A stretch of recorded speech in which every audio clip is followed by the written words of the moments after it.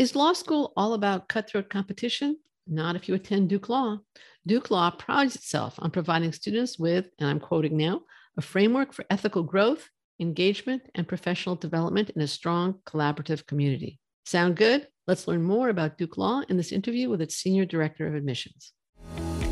Welcome to Admission Straight Talk, the podcast dedicated to graduate admissions and helping you approach the application process thoughtfully and successfully. Your host is Accepted's founder and world-renowned admissions guru, Linda Abraham. At Accepted, our mission is to get you to that unforgettable moment when you read your acceptance email and shout, "Yes, I'm in!" Confident you'll be attending the perfect program to help you launch the career of your dreams. Thanks for joining me for the 481st episode of Admission Straight Talk. Are you applying to law school this cycle? Are you planning ahead to apply to law school next year or later? Are you competitive at your target programs? Accepted's Law School Admissions Quiz can give you a quick reality check. Just go to accepted.com/law-quiz, complete the quiz, and you'll not only get an assessment, but tips on how to improve your qualifications and your chances of acceptance. And it's all free. Again, take this short quiz at accepted.com/law-quiz to obtain your free assessment. Now for today's interview, I'm delighted to have on Admission Straight Talk, Mark Hill, Senior Director of Admissions at Duke Law. Mark earned his bachelor's degree in cultural anthropology from Duke, and then later earned a master's in higher ed from Northwestern, where he also served as Assistant Director of Admissions. In 2002, he moved to Raleigh and Duke Law, starting as an admissions officer. Since 2013, he has served Duke Law as Senior Director of Admissions. Mark, welcome to Admission Straight Talk. Thank you, Linda. Great to be here. Great to have a chance to talk to you and share a little bit of information. I'll start by saying that Duke is in Durham, not Raleigh. Oh my goodness, where did I get that from? I'm sorry. Even as I said that, I thought that was wrong. Yeah, I knew that. Okay. Where did I get that from? I have no idea. All right. Well, the airport is Raleigh, Durham, which confuses people. It's like that might have been it. Yeah, that might have been it. Yeah. All right. Sorry about that. Can you give us an overview of the more distinctive elements of the Duke Law School JD program? Sure. The way that I think about sort of what characterizes Duke has two elements. And one is that we're among a handful of really top tier sort of national law schools with students that come from all over, have really great job prospects, all across the country. In fact, most of our grads don't stay in North Carolina, but they're looking elsewhere. So there's a handful of law schools like that. And in that cohort, I think the other thing that makes us distinctive is that we have a relatively small class size. We're in a smaller city, not a tiny little town. Durham's coming up on 300,000 people right now, but a smaller school and really a focus on individual attention to students and helping everybody who comes here sort of craft their own course through the opportunities at Duke to get to where they want to end up. And because it's a smaller school in a smaller city, we really attract folks who are intending to be full-time law students. And so they're just really focused on engaging with one another and with their professors in a way that, I suppose it's not for everybody, but for people who really want that kind of full-on focused experience, it can be really great. I often mention a couple of distinctive dual degrees. We have two JD LLM degrees that can be completed actually in the 3 years that it would take to do a JD, so they don't add any additional time. But you can get a really good concentration and an LLM focusing either on international and comparative law and all the spectrum of the things that means, from public law to finance and corporate transactions. And then the other one focuses on law and entrepreneurship. So that's what I saw. You want to be a lawyer who works in the startup space, who works with venture capital. Maybe you have entrepreneurial ideas of your own. Maybe you'd like to work for a startup. Maybe you just want to work in, for law firms that help provide legal services to those kinds of companies. The JD LLM and law and entrepreneurship is a great thing there. So those are sort of specific Duke dual degrees. Of course, we have dual degrees with graduate programs, JD MBA and stuff like that. But I like to mention those as things that are particularly distinctive about Duke. Right, especially the entrepreneurship program. I mean, an LLM and international is a little bit more common, but entrepreneurship is definitely distinctive. And this part of North Carolina has a lot of tech and startup activity because of Duke and UNC and North Carolina State, 3 major research universities in this area. A lot of big tech companies actually moving in here, Google and Apple, and I think, not Facebook, but Meta just said that they're moving in, but a lot of startup activity as well. So it was a natural fit, not only because there's a growing demand for lawyers with those skills across the board, Sure. but because Duke in particular is in a really good place to help our students connect with some experiences in that realm. Right. And Duke Fuqua, the business school, is also very entrepreneurially oriented. Yep. Okay. Well, thank you for highlighting that. Now, and I know what I wanted to ask you. It's a 3-year combined degree, or is there an additional year required to complete the LLM? You do them both in 3 years. One component of it is a summer experience. So you would do, after the first year of law school in the summer, the international LLM students will go to the Netherlands. They study at the University of Leiden. We help them line up a placement with a public interest or organization or law firm outside the US. Similarly, there's sort of a startup boot camp for the LLM LE students, either here in North Carolina, or I think this summer, sometimes they do go to Silicon Valley and participate in a Duke in Silicon Valley program out there. But that's part of the way that you get some additional academic credit, and it allows you to complete them in 3 years with no additional time on the back end. And the second year, they would still go for a typical internship, right? The summer between the second and third year. Mm-hmm. Right. Okay. Now, last year, 2021, saw, I could say, a surge in applications to all law schools. And when I checked, it was June 12th when I checked, LSAC overall applicant volume was actually down from last year, about 11.3%, but still up a little bit, 3.4% from 2 years ago. What is Duke Law experiencing? Pretty much the same. We saw a very significant increase in applications for the 2020-2021 application cycle. I'm trying to remember what the exact percentage was, but really significant. And this year is down a bit from that peak, but still considerably higher than where we had been running, pretty steadily around 5,000 applications, more or less, for the years before that. I mean, we're down about 10%, 10 or 15% from that incredible peak previously, but that still was a very, very strong applicant pool, not only in terms of numbers, but in terms of the at least some of the crude elements of quality. And also just from reading them, there were a lot of really great folks who applied as well. Right. I'm just curious, this is not, this question just came to my head. Obviously, there's a lot of talk right now about a recession. The stock market just went down. I don't know what it's doing today. Obviously, inflation is up. Do you believe that if a recession does hit, that it will affect the law school application numbers? And if so, how is law school typically affected? What's an interesting thing, I've been at Duke for 20 years this fall, so I've seen several sort of boom and bust cycles. Yeah. And, a lot of times graduate school, law school applications, professional school applications are a little bit counter-cyclical, so that when the economy is bad, people are graduating from college and think, well, I'm not going to get a job right now. Maybe I'll get some additional qualifications and try to ride this out. So the thing that I think about is the 2008 recession. And what we saw there was an initial increase in applications to law school. And then people realized that it actually was also affecting the legal employment market. And so there was sort of a lag and then a decline after that. I hope it would be the same thing this time around. What we saw was that Duke grads, and I think graduates from most of the top law schools, still had good job prospects, even in that downturn. The kinds of law firms that hire our students still were interested in hiring them. So I think our students did a little bit better than the overall job market in the previous recession, and depending on what happened, hopefully would do somewhat, would do similar. And we do have great career services folks to help guide them through that process. And that's another example of where being at a school that's able to pay attention to you as an individual is going to be very helpful. And you in particular, how are you going to maximize your opportunities and tell your story and really be able to to fare well even in a more challenging job market? Right. Let's turn to the application, something that applicants can definitely influence, if not control. Now, Duke accepts the GRE or the LSAT.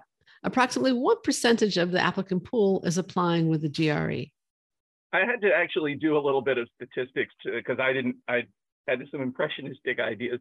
This is only the second year for us of accepting the GRE. Oh, really? Okay. So It's a relatively small number. It turned out when I actually looked, I knew it wasn't very many. It turned out to be about 3 or 4% in the last 2 years of our applicant pool applying with GRE scores. So correspondingly, it's a relatively small number of our offers of admission, and then it's been less than 5 enrolling last year, and looks like going to be this year as well, who only have GRE scores.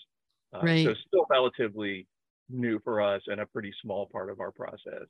So you're not really able to talk about how well they're doing as a group or anything like that. The number is really too small. No, right? we haven't even had them get to 3L year yet, let alone graduating. So yeah, I think we're still learning a little bit of how to evaluate those scores. Of course, I mean, it's a different test. It presents the results in a different way where you actually have the subsection scores and have to think about, well, what does it mean that there's this big split between the quantitative and the verbal section? Whereas with the LSAT, if they actually told us this person did really great on the logical reasoning and not, I don't know what we maybe would be more used to thinking about those things rather than just getting an aggregate score from LSAT.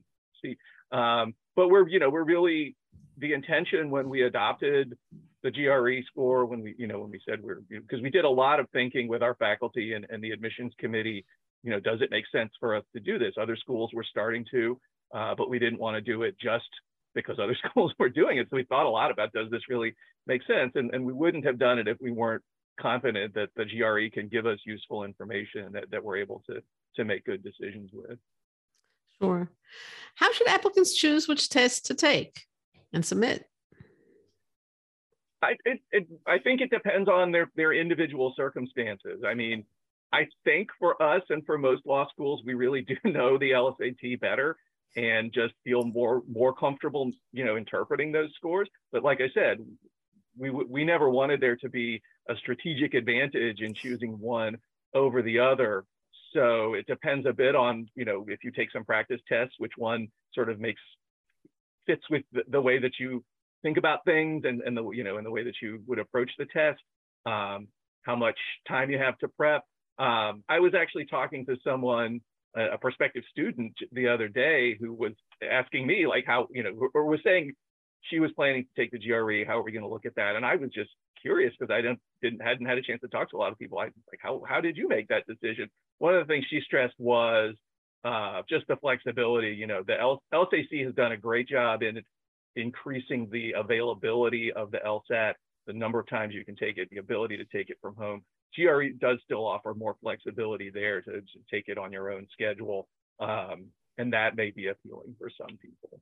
But I think the decision ought to be more based on the individual applicant's sense of what's going to fit their timeline best and their testing abilities best, and less of a strategic thing about what are we looking for.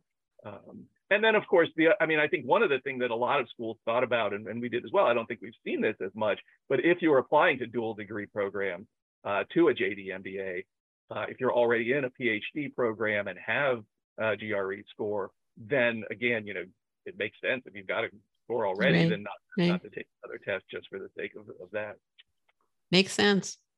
Now, LSAC seems to be moving to removal of the testing requirement for law school admissions. If LSAC were to leave it up to the schools whether to require a test or not, do you see Duke retaining the testing requirement, issuing waivers, which means some would be required and some would not be required to take the test, or making the test entirely optional? And why? Well, I guarantee if it was up to LSAC, a test would be required. I'm sorry, I'm the ABA. I'm doing great this morning. It's the ABA, yeah. And probably likely to move forward. And so, of course, we're thinking about it. It's a relatively recent development.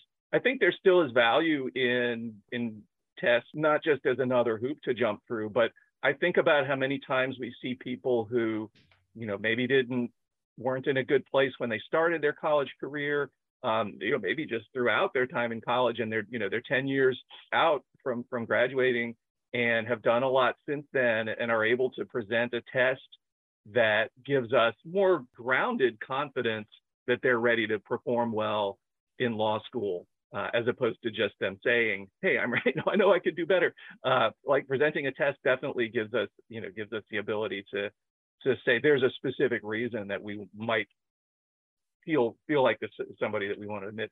And a lot of cases like that. So I don't think we would want to go without that. I doubt it would, again, I think given how we thought about the GRE, this is not going to be my decision alone. It's going to be something that Sure. faculty are going to weigh in on and so forth. I think we would want to give probably some flexibility to allow people, some ability, if they felt comfortable that their record was strong and said what it needed to say, then I think we would want to give some flexibility while still encouraging people to provide it if they think it will round out the overall picture that we're getting of their record and their ability. Because it definitely, there are some people who aren't good test takers and are otherwise really great, and they'll be glad not to have to do it. But I know there are people, because I've seen them and we've admitted them and we've graduated them and they're great, who really will benefit from another opportunity to say, look, my college grades aren't fully representative of who I am right now. And I wouldn't want them to lose the chance to do that. Right. Obviously business schools, I'm sure you realize, has kind of gone down this path already. Mm-hmm. And when they first started going test optional or issuing test waivers, it was the beginning of COVID, almost exclusively. There might have been a few before then, but it was mostly the beginning of COVID. And at the time it was, if you imagined a 2x2 graph, it was, those people who are really good test takers and those people who have other evidence that they can do well. And basically it was those people who are good test takers, if they have more reason to take the test. Mm-hmm. If people have poor grades or poor academic record, or not an academic record that reflects that well on them, and they're good test takers, they should definitely take the test. If they have that not optimal academic record and they're weaker test takers, well, it's a question mark. It was that kind of a graph. But there's, from my experience, both with law school applicants and business school applicants, where you have this test optionality in some cases, or test waivers being issued. The test can work both ways depending upon the individual. Right, and I think it advantages and disadvantages people now when it's required. So who benefits and who doesn't may change, but I hope that we would be able to manage this transition, whatever guidance or instructions we're given by the APA, in a way that lets us use the information we have to make good choices and bring people to Duke who are going to do well and be and make contributions to our law school community, but to the legal community at large. So yeah, it'll be interesting to see what happens. Yes, absolutely. We live in interesting times. Now, Duke has a regular decision and an early decision option. Can you review those different options? Sure. So this is pretty similar to what people may be familiar with from applying to college. So regular decision is you apply, we work on a rolling admissions basis. So not necessarily a set time frame, but it's sometime after that, after your application is complete, we'll review it and give you a decision.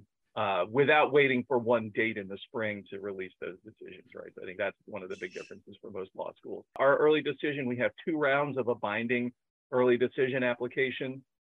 So just as with many colleges, this is early decision, not early action. So you're saying, if I'm admitted to Duke, I will enroll, I will withdraw my other applications, I won't submit any more applications. If you're admitted, you're definitely coming to Duke. And so like folks who want to be here, that's a helpful thing. So sometimes people might want to think about showing that level of commitment and interest. It removes the ability to compare scholarship offers from other schools. I think it's always important to say that for us, everybody goes through the same scholarship review process, and being on that committee, I know that people admitted early decision receive the same scholarship award that they would have received had they been admitted regular decision, but they are, whether they like that offer, that scholarship award or not, they're still committed to coming to Duke. So it removes the chance to say, well, this other school's okay and they gave me more money. So you have to be prepared to take whatever is offered. And I think that's really important to think about, because obviously the cost of law school is something that is rightly on most applicants' minds. It should be if it's not. And so, how important that is and that ability to weigh other offers is one factor. It's a relatively small part of our application process. And I think, again, about the college the college admissions process, where my colleagues in Duke's undergraduate admissions office, probably they take at least half of their freshman class through the early decision application. So there's a real strategic sense that for college applicants, you have to be early decision somewhere. And I don't think it's nearly as big a part of the law school process, certainly not for us. I mean, it averages maybe 15 or 20%. Of the class? Do the different rounds have different acceptance rates? One of the things that I saw when I actually crunched some numbers on this is how highly variable it is. Oh, really? So it really just depends on who applies early decision in a given year. But the criteria are the same. I think anybody in a given year. Early decisions really are not as much about comparing the overall that early decision pool as just, is this somebody that we think we want to admit? Because whereas overall we have a target class size, we're hoping to enroll about 220 students. I don't have a sense going into the year how many ought to be, how many will be admitted through early decision. So we're really just looking at that and saying, is this somebody that we want to admit, rather than, we have to fill X% of the class through our early decision pool, and we're going to take, the best percent of however many apply. We're just looking at them and saying, is this somebody that we think is good? And I think what happens often with people who apply early decision is we might look at them and say, this is somebody who looks pretty good. And usually the people who choose to apply early decision are solid, but not the very top of our applicant pool, because usually those folks know that they're going to probably be competitive at a variety of schools. But most of the time, people who are applying early decision are people who are solid students but want to maximize their opportunities and give themselves a little bit of a boost. And so it's often the case that we're looking at people saying, regular decision, we might or might not admit this person. They'd probably be on the wait list at least. But because we know that they're committed to coming, we know that they're really interested in Duke, they're going to be enthusiastic community members, we might go ahead and admit them. That would give somebody the push to be admitted rather than be put on the wait list. So that's sort of the place where it makes a difference. But there's a lot of variation, and I did think, maybe it's because I read them all at once, but I think there are also a fair chunk of people who apply through early decision because they think it's going to work a miracle for them, and they're not competitive candidates. Right. They don't have strong records, and I feel like there may be a little bit more of a concentration of those in the early decision pool. Really? That I'd have to do some more statistical analysis I've done to figure that out. Well, thank you. That's an interesting response. Thank you. And now for a word from Admissions Straight Talk sponsor. Attention all prospective graduate students. Now you can use one platform to apply to dozens of schools at once with Interfolio. Organize your CVs, resumes, and letters of recommendation and easily submit, all from one site. Sign up at interfolio.com/accepted with the code accepted22 for 10% off. Again, that's interfolio.com/accepted. And now back to the show. At Duke Law, is full-time work experience a nice to have or really important to the admissions committee? I noticed that the average age in the class profile for the class that entered last fall is 23.4 years of age, though the age range is 20 to 38. I'm assuming that the average and range imply that a significant percentage of students have full-time work experience or other graduate education. I think, that is true. The way that it works out is usually that somewhere around a third of our class has just graduated from college. 30 or 40% have spent a year or two doing other things before they start law school, and then kind of that longer tail of people with more substantial careers and so forth. That's the way it works out. We're not trying to produce those results. That's just sort of a function of the applicant pool. There are plenty of great folks who are graduating from college, really thoughtful about their interest in a legal career and confident in where they're going, have been involved in their college communities, maybe they've had not full-time employment, but had internships, had jobs, had volunteer experiences, such that we really feel comfortable knowing that they know how to work with other people and that they're going to do well. One of the things that we think about is not only are you going to engage with your classmates, but how are you likely to do in a job interview when you have on-campus interviews? Yeah. Do you know how to, and how are you going to do when you have that opportunity? Do you know how to collaborate with other people? So that's one reason that we actually, several years ago, specifically began requesting that when people submit 2 letters of recommendation, at least one of them does come from a non-academic source. We definitely still want to hear about people's classroom performance, but if possible, we really like to hear about how they do outside the classroom. And that, like I said, that could be from an employer or lots of other things. So I think that often people who have taken that time to do things before they start law school have benefited from that. They've learned some things about themselves. They've got some life skills and so forth. So it's definitely not a must-have. We really take each application, each candidate kind of on their own terms, but more people than not are getting some experience after they graduate from college. And just my advice is always that people should think carefully about that. And I think the default should be, I'm going to be out of school for a while. And it really ought to be a specific decision to go straight from college to law school. That shouldn't be the default. I assume everybody's going to do that. Thank you.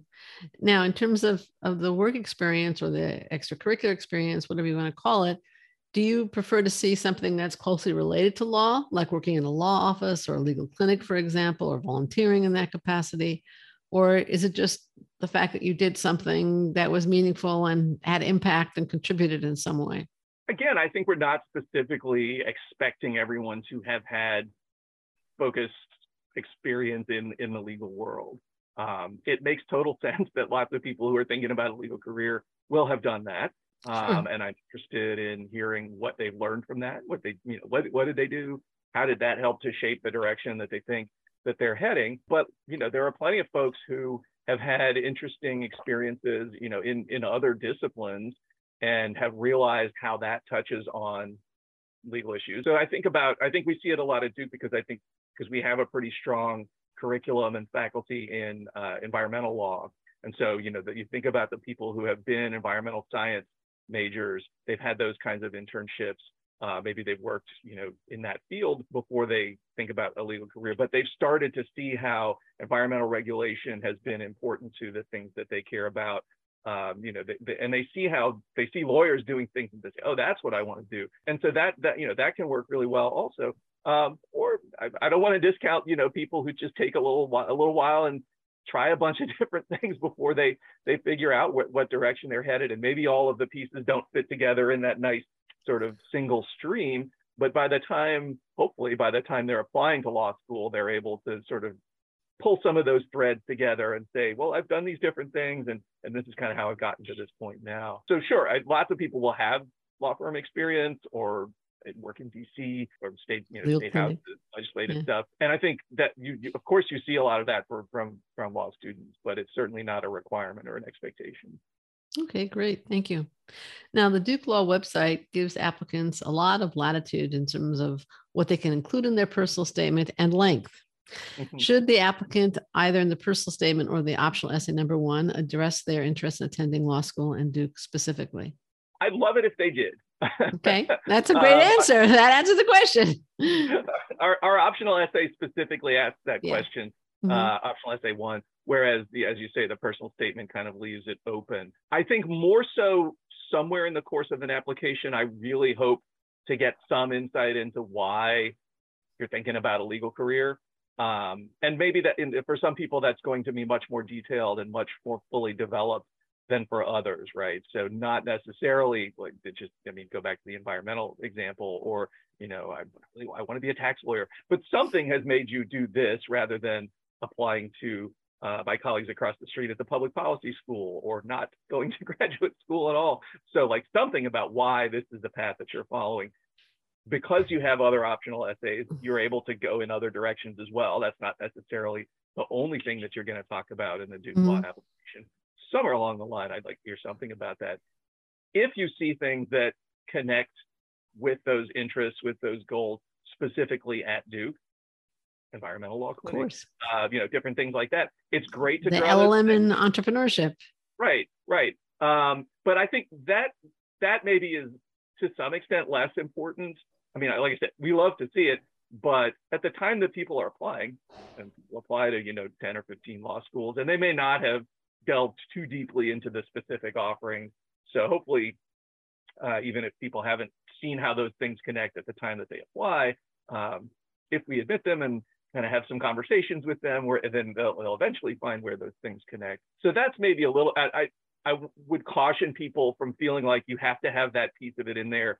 And so therefore just going to the website and going, oh, here's a class, here's a professor, and sort of having this plug-in, this little plug-in element where, it's obvious that that it's not super woven into the rest of what you're talking about. If it's natural for that to come out as you write your personal statement or the optional essay, then do it. We'd love to hear it, but don't feel like you have to force it.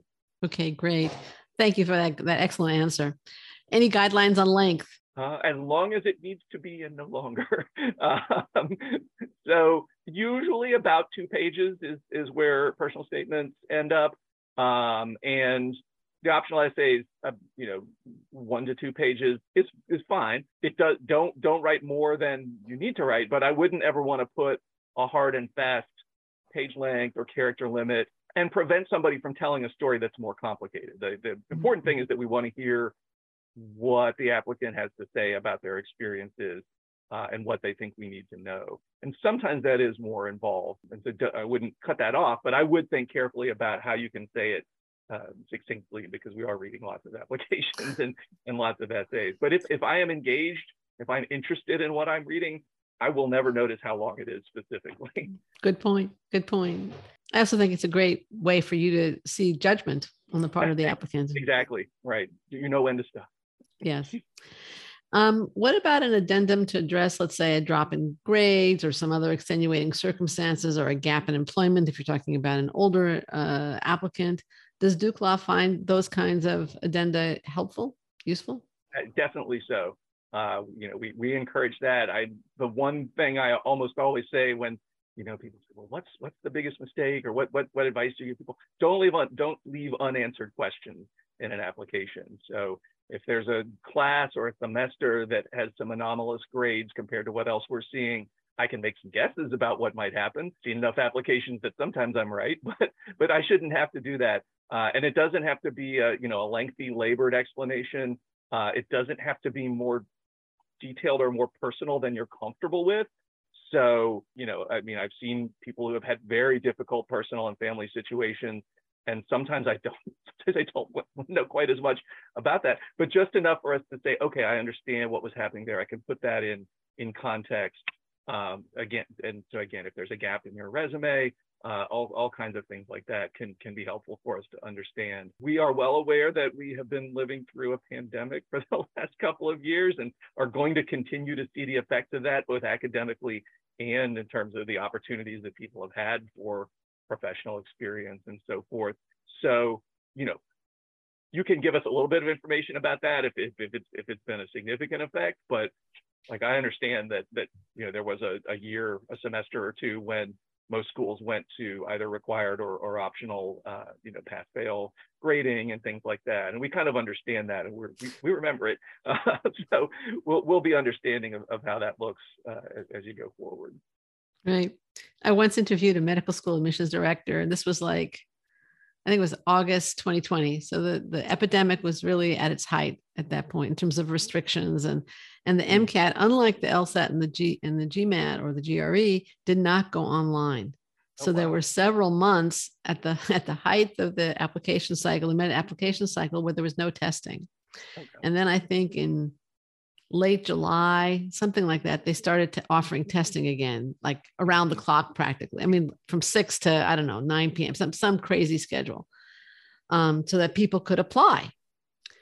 And I was talking to a certain medical school admissions director, and of course, there was a lot of anxiety about, taking classes online, where previously medical schools hadn't accepted online classes. And then what are you going to do about the postponed test? And everybody's applying later and all this stuff. And finally I said to the medical, and she was saying, no, we know that there's a pandemic. We know this. So I said, oh, so you've heard about the pandemic. and she for a second, she thought I was serious. And then she just started laughing, because of course the schools know about it, whether it's law school or medical school, you're keenly aware of the pandemic.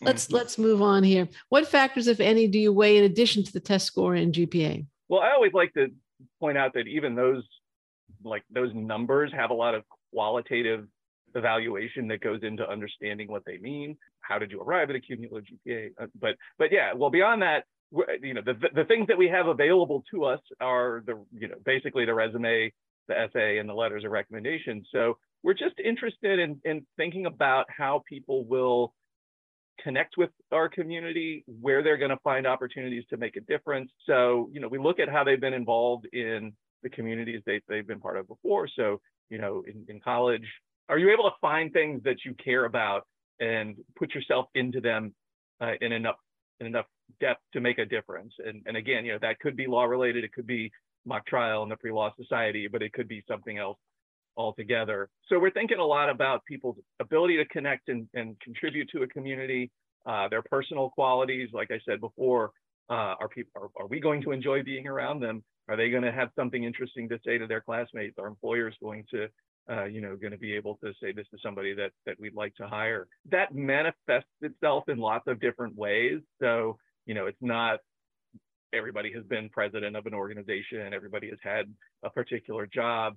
And I am, and I always remind myself, and when I do training for application reviewers, try to really emphasize, you have to remember that there are people who have the luxury, the privilege to be able to take unpaid internships on Capitol Hill in the summer. And there are people that have to work in the summer, that people have to work full time during the school year, and their resumes are going to look very different.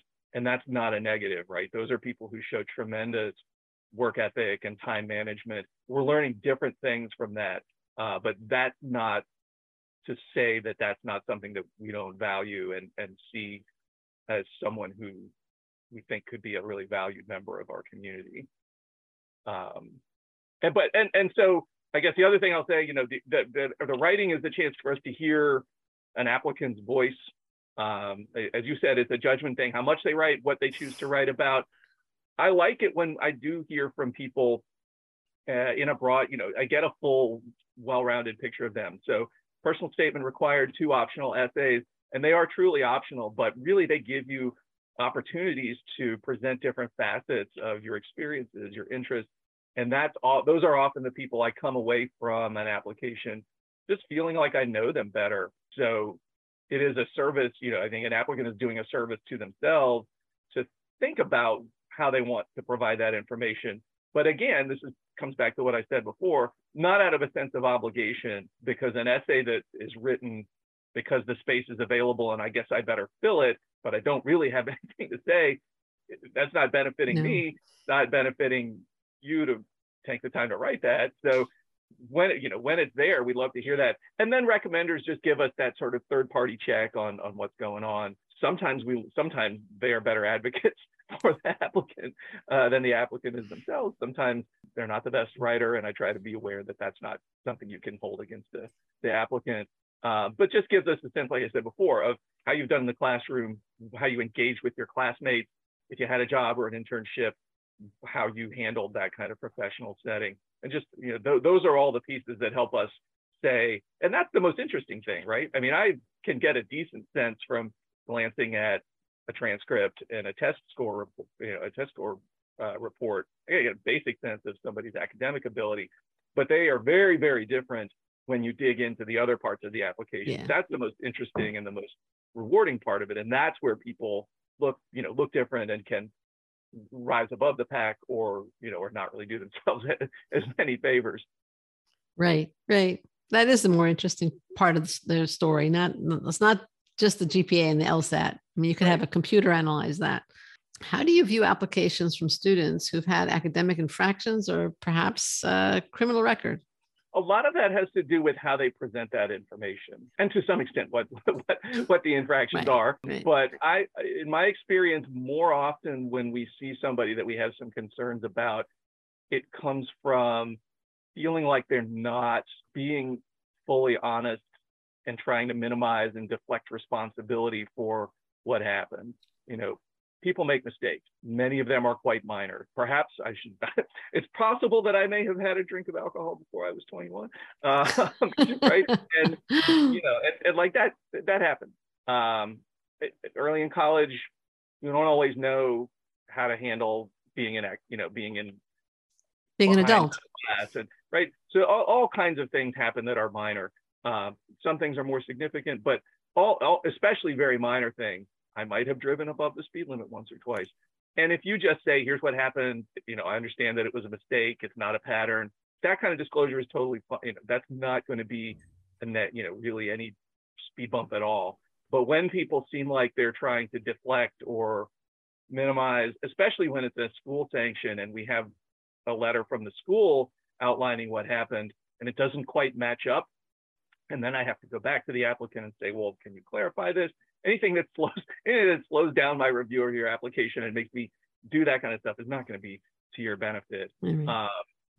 More seriously, I think we take cases of academic dishonesty more seriously, but again, that's not something that's insurmountable. Even more serious criminal charges and things like that. If we feel comfortable that at this moment you are going to be recognized, kind of the error of your ways, that at this moment you're going to be a productive member of our communities, then it's certainly possible to get past that. So we just kind of take them as they come. But I think that's the really important thing, is people just need to be honest and upfront about their disclosure, and don't make us wonder, is there something more here that we need to be digging into.